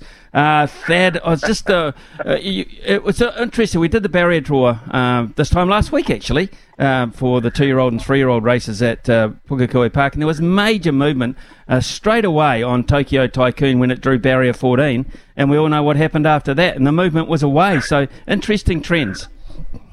Yeah, 100%, and it had such an effect. Good morning, Smithy. Opie Boston, obviously, and we sort of thought he may go with Trobriand. It hadn't even been decided when he drew barrier 6 and Tokyo Tycoon drew the outside barrier. So we sort of took a punt that would be the way that Opie went, and it was, and you have to pay a bit of an Opie tax whenever you're having a bet on Opie Boston because he's just that good. But it didn't worry Tokyo Tycoon. What a win from Tokyo Tycoon. What a ride from Craig Zaki. So, yep, they can win from anywhere, as we know, but it drifted out on the back of that barrier draw, but did not matter. What a win.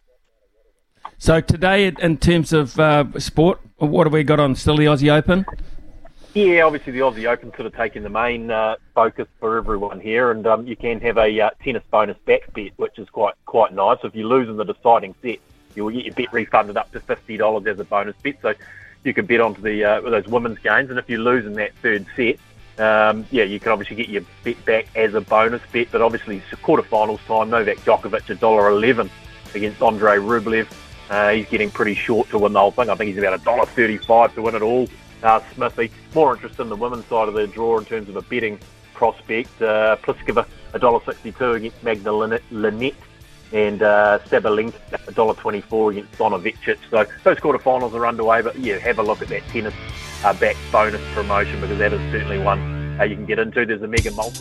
Vodafone has one awesome summer of sport lined up for you.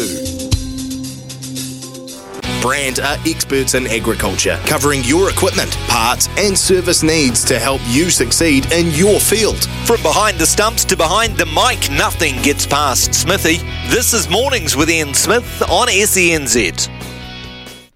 Well, there's a great saying when it comes to golf that a bad day at golf is still better than a good day at work, but you might want to change your mind about that when you consider perhaps breaking the world record for the most golf holes played in a day. 12 hours later, in fact, you might be thinking entirely differently, but that's exactly what New Plymouth leadership coach Shannon Stallard, world champion speed golfer Jamie Reid and Mick Macbeth did last weekend. The world record was 252 holes. Now, unofficially, it's 311. And the man behind that mammoth effort joins us now on SENZ. Shannon Stallard, good morning to you, sir. I take my hat off to you. I'm an avid, keen golfer, but 18 holes is good enough for me on any given day. Yeah. Well done.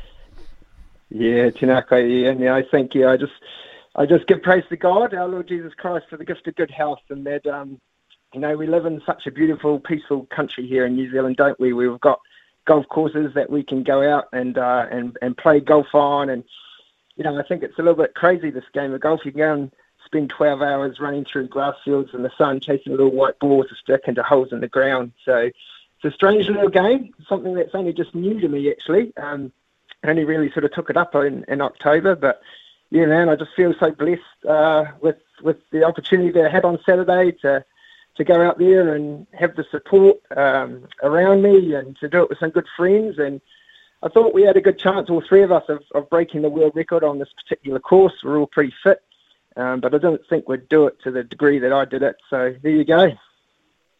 There you go, all right. It's staggering. Why did you turn to golf in October then? Well, mainly just because of friends, good friends. So we've got Jamie Reid here, who's the world champion for speed golf, and he's in our little running club. I've got a background as an Ironman triathlete and sort of retired from that, but always had a love for running. Just had 4 brothers growing up on a farm. We were always runners. Both my parents are marathon runners. Dad's done Boston, Mum and Dad both done London Marathon. So, and Jamie was coming along to that, and then another friend, Mick Macbeth, he got into speed golf. Another friend, Bernie Smith, who's a pretty good golfer, and they sort of encouraged me to get along and get into it. They actually brought me a 3-month membership to the Fitzroy Club, beginner's membership for the Fitzroy Club for my birthday. And I thought, okay, right, I cashed that in October, started playing, and then I did 54 rounds of golf from October until the challenge. That's definitely a lot more rounds of golf than I'd ever played in my life. I think I used to play maybe a round once every sort of 2 or 3 years before that. Bernie lent me his 6-iron and said, just use this, just get good at using that to tee up with, to chip in, and just to putt with. And yeah, I mean, the 12-hour challenge is really, it's about going fast, really. I think it's 90% running and 10% golf. You need to be good at golf. But you're not counting, so not like the Speed Golf champs that Jamie is the world champion at, because that's about running fast and playing good golf. I mean, here at Nationals last year, he shot 69 and ran 31.18, and so you add those scores together to get your Speed Golf score, which he's going to break 100. That's his plan. So I'll line up for Nationals, but I think my golf's got a bit of work to do, Ian, because you probably saw the little article there when I got to the 18th for the final round. I 5-putted from about a metre out. Look, 5-putting when you play that much is not a bad thing, because I think you're allowed to have a little bit of fatigue kicking in at that point. Hey, listen. So how did the day begin? I mean, what time did you start, and what kind of time budget were you running on in terms of what you could do? Yeah, we started at 6:30. There were 6 individuals. So obviously Jamie, Mick, and I were all going for the record. And then there were a number of teams. I think there was about sort of 24 teams, and they were doing like 18 and tagging in. And so we got all allocated a different tee off. So I teed off on the 15th. Jamie was on first, and Mick was on the 9th. And so I quite like that, because I got 4 holes in before I started my first 4 rounds. So 6:30 tee off, finish at 6:30 at night. I planned to go out pretty hard the first kind of 10 rounds, or just before it got hot. So during the morning hours, I thought, let's get time up on the record and then see how I go from there. Jamie and I, like early in January, had done 7 rounds, and that was a marathon. And that was when I thought, I can do this. I can break the record. So like early rounds, I was doing like 31, 32 minutes for the round, having a little short break, less than a minute, then kind of 2-minute breaks. When I got to the 10th round, I had a longer break. I had a 10-minute, or what was about an 8-minute break. It was going to be 10 minutes, but after 8 minutes, I said, I've got to go, I'm going. And then I slowed down a bit, doing sort of 37, 38-minute rounds, 41, 44, then a couple of 45s. And I came in, which was the end of my 16th, so I'd done 16 and 4 holes. And I looked at my watch, and there was just under 40 minutes to go. And so I just done a couple of 45-minute rounds. I thought, I've got a sub 40-minute round in me to get, because I wanted to get back to the 18th, because with the crowd there, I thought finishing on the 18th before the 12 hours is up would be the thing to do. And as I was going out with that, I thought, you know what, the previous world record, which was 11 rounds, the previous record was 14 rounds. They'd run 90 Ks. And the Fitzroy course is a little bit shorter, so I thought, I've got to run more than 90 Ks. So I was already over that. And I looked at my watch and thought, you know what, if I get to the 18th, that's going to be over 100 Ks, which will be good. So I got to the 18th, and when I got there was still 2 minutes to spare, even though I 5-putted. So everyone said, one more. And at that stage, like someone had miscounted, and they were saying I was on 299, and that, I had no idea what 299 meant, because I'd actually lost count of how many rounds I'd done, and I wasn't counting how many holes, because that's impossible. And so I was like, what do you mean? There's like 2 minutes left. There's no such thing as 99 seconds. And so they were, one more, go and do the 15th. So I just ran up, I did the 15th, got that in, and yeah, there was like 30 seconds to spare there. So no, it was great environment, and all for a great cause, Ian. So it's this is a fundraising event for kidney kids, and so I thank God for the gift of good health and the gift of running. But many aren't so fortunate in it, and so Kidney Kids is a charity that supports kids in their whānau who have chronic kidney disease. And so my friend Adele Macbeth, who organised this challenge, and her husband Mick Macbeth, who did the challenge and broke the record also. So Adele was a kidney kid, and we've got give a little page there. So if you go and search 12 Hour Golf, you'll find it. And so I really do encourage your listeners, if what we've done has inspired you, then please jump on and donate to help those less fortunate than us. Wonderful cause, a wonderful cause, Shannon. So get on the give a little page and search it. So it's fantastic. We need to know a little bit more about the mental side of things. Now you sound to me, I've never met you in person, but you sound a very positive person, and you sound like a glass half full person most of the time, I would imagine. But even then, even in an exercise like this where you've been encouraged by others, there must have been times. I mean, this is akin to a marathon, the hitting the wall stages. What was your mind telling you at certain times? Yeah, there's always a couple of dark moments, just like there is in life, Ian. And I think that's just the real beauty of going and doing something like a 12-hour challenge like this. And it's about those moments that are about forming your character and testing yourself.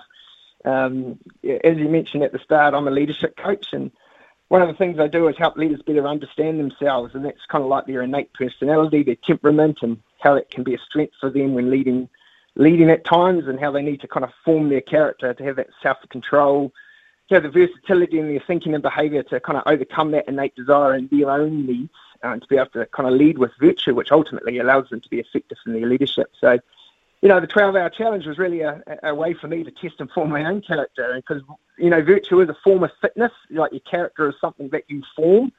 So those things like self-mastery and temperance and courage and magnanimity, which is like kind of seeking greatness with humility and the glass half full, faith, hope and love, like they're key virtues that, knowing all these things are a gift from God. So yeah, that's the pace, I guess, when you get in there, when you kind of, it's dark and difficult. That's the part where it forms your character, where you can work through there. And to do great things, we need to do little things well. So this 12-hour challenge didn't come from nowhere. I guess throughout my life, I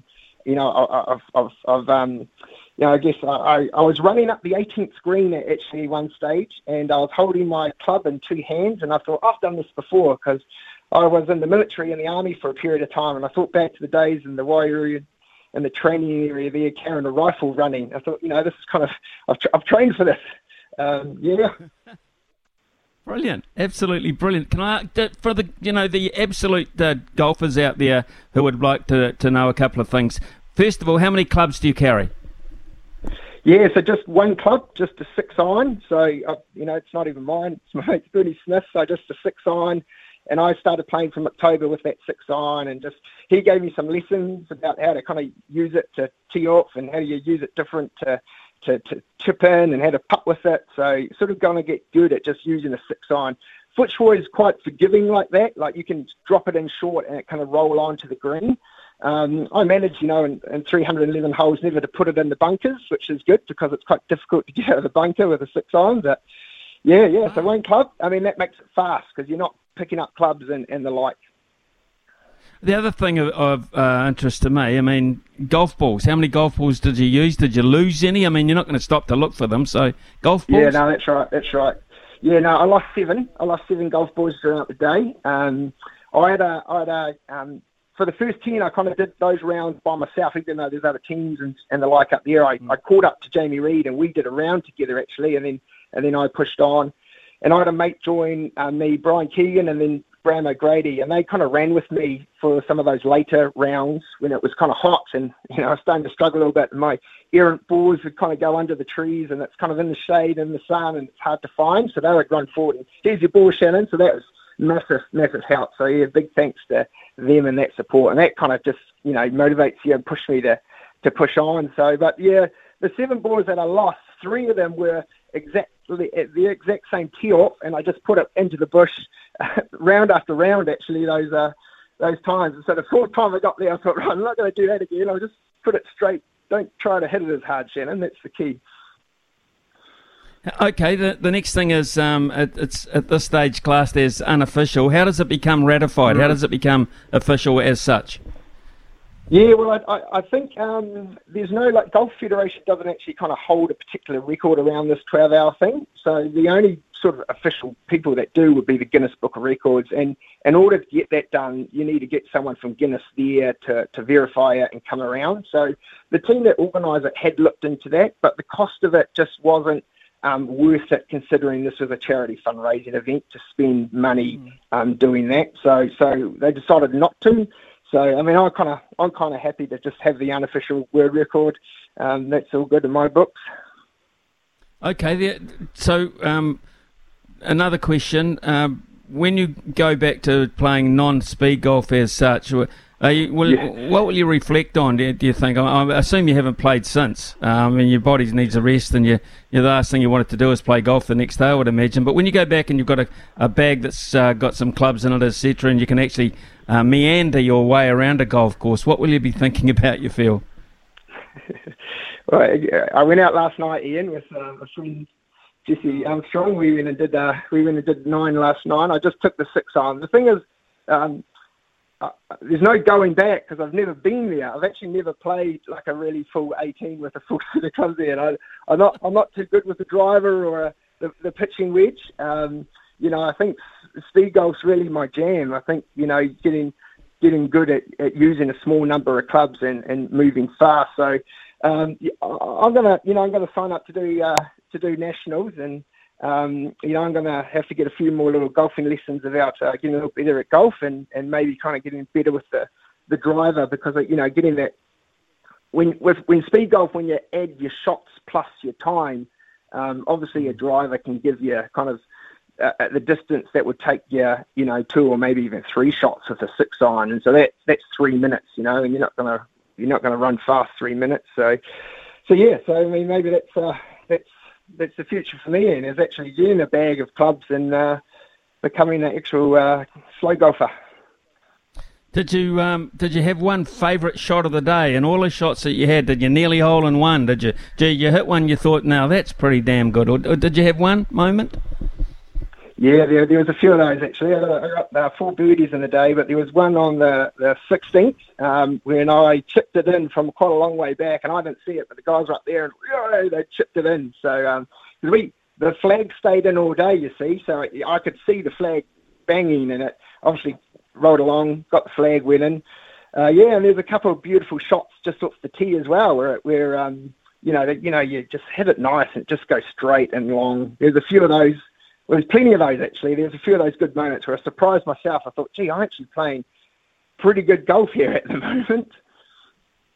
We've heard about the Give a Little page, but you're such an interesting bloke and you're such a positive guy. I kind of feel there's people out there that might want to get hold of you in terms of your other role, which is in leadership, etc. How do they get hold of you?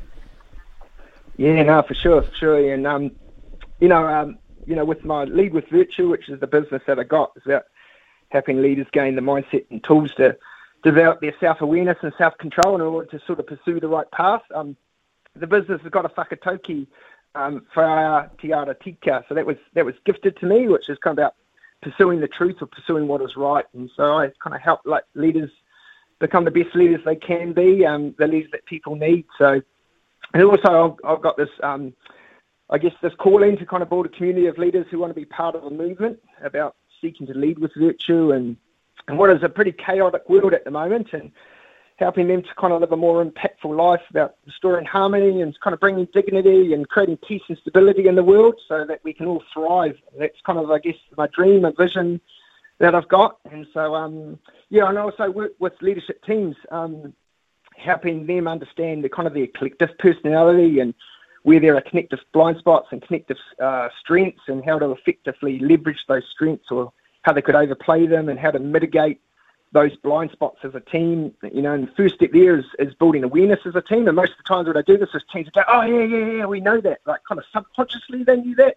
But it's coming to their conscious and giving them a language to talk about. And then the key here is then creating a bit of a charter of commitments, both individually and collectively, so they can hold each other to account, which really kind of aids them to becoming a high-performance team. So, if leaders are listening and they're thinking, gee, I kind of need some help with that, with some sales with your team, please get in touch. I'm taking new clients. Leadwithvirtue.org that's where you'll find me. So jump on there, leadwithvirtue.org. And I just want to also give a shout out to my mentor, Rob Holt. So Rob Holt's also a leadership coach based in Christchurch, team leader. Rob's been sort of massive in kind of helping me get started as a leadership coach, because I've just launched my business last year. And Rob's also an avid endurance athlete. We've done some big events together, Rob and I. We did the 4 mountain bike trails on the west coast of the top of the South Island, the West Coast Wilderness Trail, Paparoa, Old Ghost Road, and Heafy last year. So thanks, Rob. Just want to give a shout out to Rob. Shannon Stallard, you're a fascinating man, I've got to say. I take my hat off to you in every aspect of what you're doing. The golf brought your name to the headlines and the attention, but certainly the work you're doing with the community as well. Inspirational chatting to you, sir. Thanks very much for your time. Go well. Thank you, Ian. All praise to God. Thank you, Ian. God bless. See ya. Yeah, cheers. Shannon Stallard there with his take on life and his positivity. And man, I've never heard a bloke so bubbly and positive about directions he wants to head and wants people to head as well. Interesting man. Very, very interesting man. And I'll tell you what, anyone that's played golf, even carrying one club round, running at 100 miles an hour, to play over 17 rounds of golf in 12 hours. Staggering. Absolutely amazing. What an interview. 11:22 here on SENZ. 800 150 811. Brandt are experts in agriculture, covering your equipment, parts and service needs to help you succeed in your field. Summer or winter, he's the voice of sport in Aotearoa. This is Mornings with Ian Smith on SENZ. It's been years in the making. So turn the lights down low, rolling up my sleeve. Right now I'm in my zone. Put your eyes on me. I got the scars to show. It didn't come for free. It's been years in the making. Yeah, years in the making indeed, and that's what we've been talking about this morning. Brian Rarere, myself and Logan Swinkles have all been giving you our wishes for what's coming up in the sporting year and what we'd like to see happen. And last round here, and Brian, I'd love you to go first if you could. With pleasure, Smithy. So this, for those of you who don't know, is a walkout song for one of our other UFC stars. This is generally used by Dan the Hangman Hooker. And I want him to get a little bit of this year. When you sign to fight me, it's a celebration. You ring back home, you ring your wife. Baby, we done it. We're rich, baby. Conor McGregor made us rich. Break out the red panties. We're rich, baby. There you go. I want Dan Hooker to experience Red Panty Night. Conor McGregor's head coach, John Kavanagh, went on the MMA Hour yesterday and said that it is his belief that Conor will fight this year, but he needs a fight that excites him. The athlete has to have a name and have a pathway for Conor to the title. So if it's not a direct title shot, which is stupid, it should be Dan the Hangman Hooker. And I think Dan, with his new mindset, will just ruin the day for the Irishman. I think Dan would destroy him, and I think the people would love to see that too. I'd love to see that. I've got to say, I would love to see Dan the Hangman Hooker flatten Conor McGregor, and for Conor McGregor stagger to his feet and get flattened again. That's just nothing. He's Conor McGregor, but I just quite like to see that happen. I like that, Brian. I like that. I like the music. Haven't quite got round the other side of it, but I will. Okay, Logan, what's your last one? Yeah, I can't say I've heard 50 Cent played on SENZ before. I think a lot of people would pay good money for Dan Hooker to do that fight. My last one, you're probably wondering, man, when is Swinks going to bring in some hockey? Well, it's going to happen now. And it's the Toronto Maple Leafs to end their Stanley Cup drought, which dates back to 1967. Flicking it down the ice to the blue line. 3 seconds. 2. 1. The game is over. The Toronto Maple Leafs have won the Stanley Cup. What a tremendous hockey game this was. Fantastic. It's been 55 years since the Toronto Maple Leafs have lifted the Stanley Cup. It's the butt of all jokes about the franchise from fans of other teams. Back then, it was still the original 6-team Smithy, and the games were broadcasted in black and white. Currently, they're second in the Atlantic Division with 48 games into the 82-game season. They're on a 29-11-8 record. Their Top Guns are firing, but it's the playoffs when it all matters. We know that. They haven't advanced past the first round since 2004. You need 16 wins to win it all. They haven't even been able to get 4. To borrow a line from my Warriors whānau, Smithy, this is our year. This is our year. This is our year. Toronto Maple Leafs. Right, we'll be following the Stanley Cup with interest this year just to see how damn close you get to that. Mine's quite a simple one, really, and it relates to the Black Caps because without this bloke, I don't see us being genuine contenders too much in whatever we do over a period of time.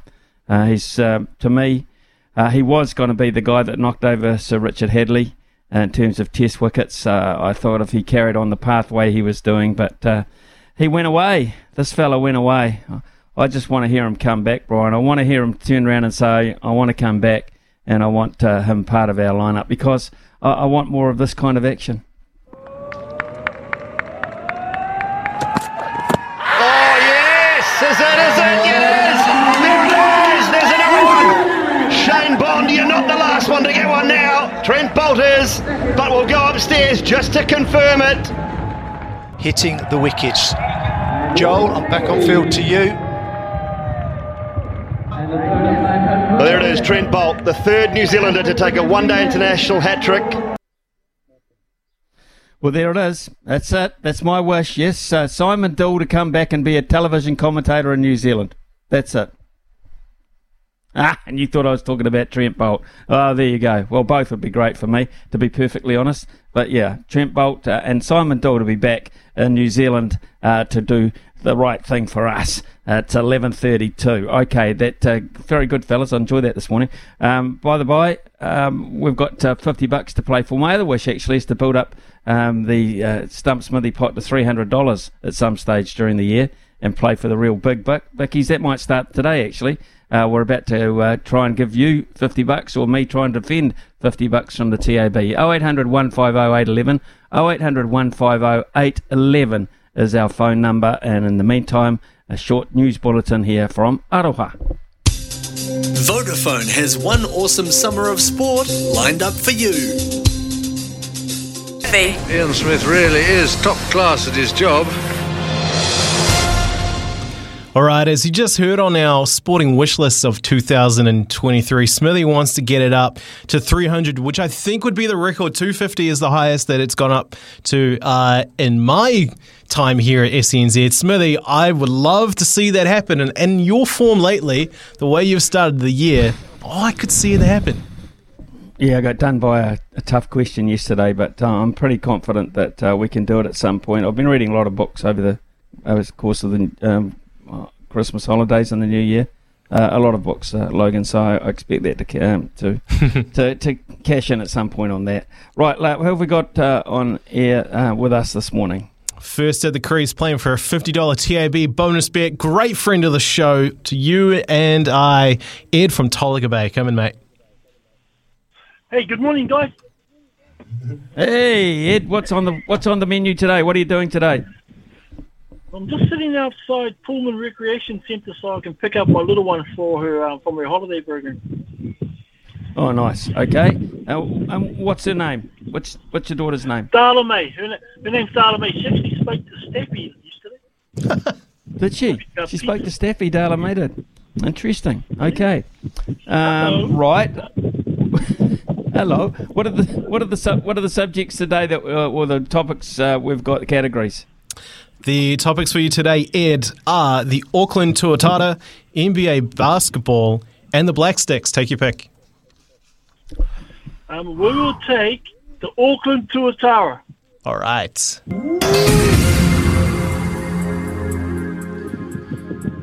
I promise these questions are not that hard. Definitely not the curly ones that we got yesterday. All right, first one for you, Ed. What year did the Auckland Tuatara enter the Australian Baseball League? 2018. Just a couple of chips down the wicket, right in the slot, and away it goes. I remember that first season well, Smithy, at McLeod Park. Promising, very promising start for you, Ed. I was going to go 2017, so well done. You would have got me there anyway. Second question for you, Ed. Who is the manager of the Auckland Tuatara? Oh, that's old Steve Mintz. Just a couple of chips down the wicket, right in the slot, and away it goes. Another great friend of the station, Smithy. Yeah, Steve Mintz, and hopefully if he does come back and we get some playoff action or he does come back next year, they'll let them train on the park that they play on. That'll be interesting. Yeah, that well, would be very interesting. Be a nice gesture. Yeah, that would be nice. He's at least reached one goal, and that is to make the playoffs this year. What team do they face in the first round, Ed? Oh, they got the Adelaide Giants. Just a couple of chips down the wicket, right in the slot, and away it goes. Smithy, just 3 sixes, bang, bang, bang. Do you write these questions and send them in, Ed? Did you? Hey, don't tell them. Shh. Ed, you're a champion bloke and a champion this morning. So pick up the daughter and make sure that you have a great day and invest that $50. Brian will make sure it gets through to you as soon as possible. Thanks for playing, mate. We'll catch up with you again shortly. We sure will. Thank you. Cheers, Ed there from Tolaga Bay. He comes in, but of course he's more in Aucklander these days, and we catch up with Ed every now and then when he has got something to say or something to play. So we will take a break. When we come back, it's time to catch up too with Andy Thompson. Of course, it is Rural Roundup Day, being Wednesday. To help you succeed in your field. Summer or winter, he's the voice of sport in Aotearoa. This is Mornings with Ian Smith on SENZ. 11:43 here on SENZ, and it's time to catch up with our good friend Andy Thompson, who has, of course, got his Rural Roundup show beginning at 12 o'clock midday. Of course, that's on all frequencies except for Auckland and Wellington. And Andy, if my eyes don't deceive me, you've set up camp in Christchurch this morning. I am in Christchurch, Smithy. Good to see you, mate. Hey, good to have you back in the country as well. Loved your work over the summer too, by the way. Thank you very much. John last night. Sorry, what was that? I was at Elton John last night, Smithy, here in Christchurch. Oh, right. Well, actually, not far from looking like an Elton John if you put a bit of work in, to be fair, as I look at you now. So hey, how was the... I don't know if it's his here, though. To be honest, Andy, how was the concert? Was it everything you wanted it to be? Absolutely perfect, Smithy. He started at 7:30. He played for 2 3/4 hours. Can I say this? No bullshit whatsoever. Played all the songs you wanted to hear. Played a couple of his lesser-known songs, but some of the jamming on it. The band was incredible. Like people say to me, these older guys or older singers, they're losing their voice a little bit. They're not what they were. Hey, he's 75 years old. He's not 25 years old anymore. There's 50 years in the middle there. And it's not a studio sound. It's a live sound. I loved it. Bucket list for me. Last time I'd ever get to go and see Elton John play, he played Yellow Brick Road. He played all of the songs you wanted him to play. It was a fantastic concert. 30-odd thousand people there at AMI Stadium. It was a bit cold, though. Christchurch is not the warmest at this time of the year. Well, it should be. It should be pretty warm at this time of the year. So AMI Stadium being put to good use, of course. I'm not sure Elton will be around when they open the new stadium down there in Christchurch, and whether that might be when he's about 82. If he could come back and do a concert then, that would be something special. Andy, look, I'm just looking at issues on the rural side of things. I'm not quite sure what you've got on your show today, but I look down the column at egg shortages. Look at no payment, progress payment for February for Zespri, for the kiwi fruit, of course. I go a little bit further up the page and see that Fonterra want people to stop killing bobby calves and raising them for other purposes, etc. So I guess at the moment, like the rest of the world, we're in this sort of trying to halt things sort of phase and look forward.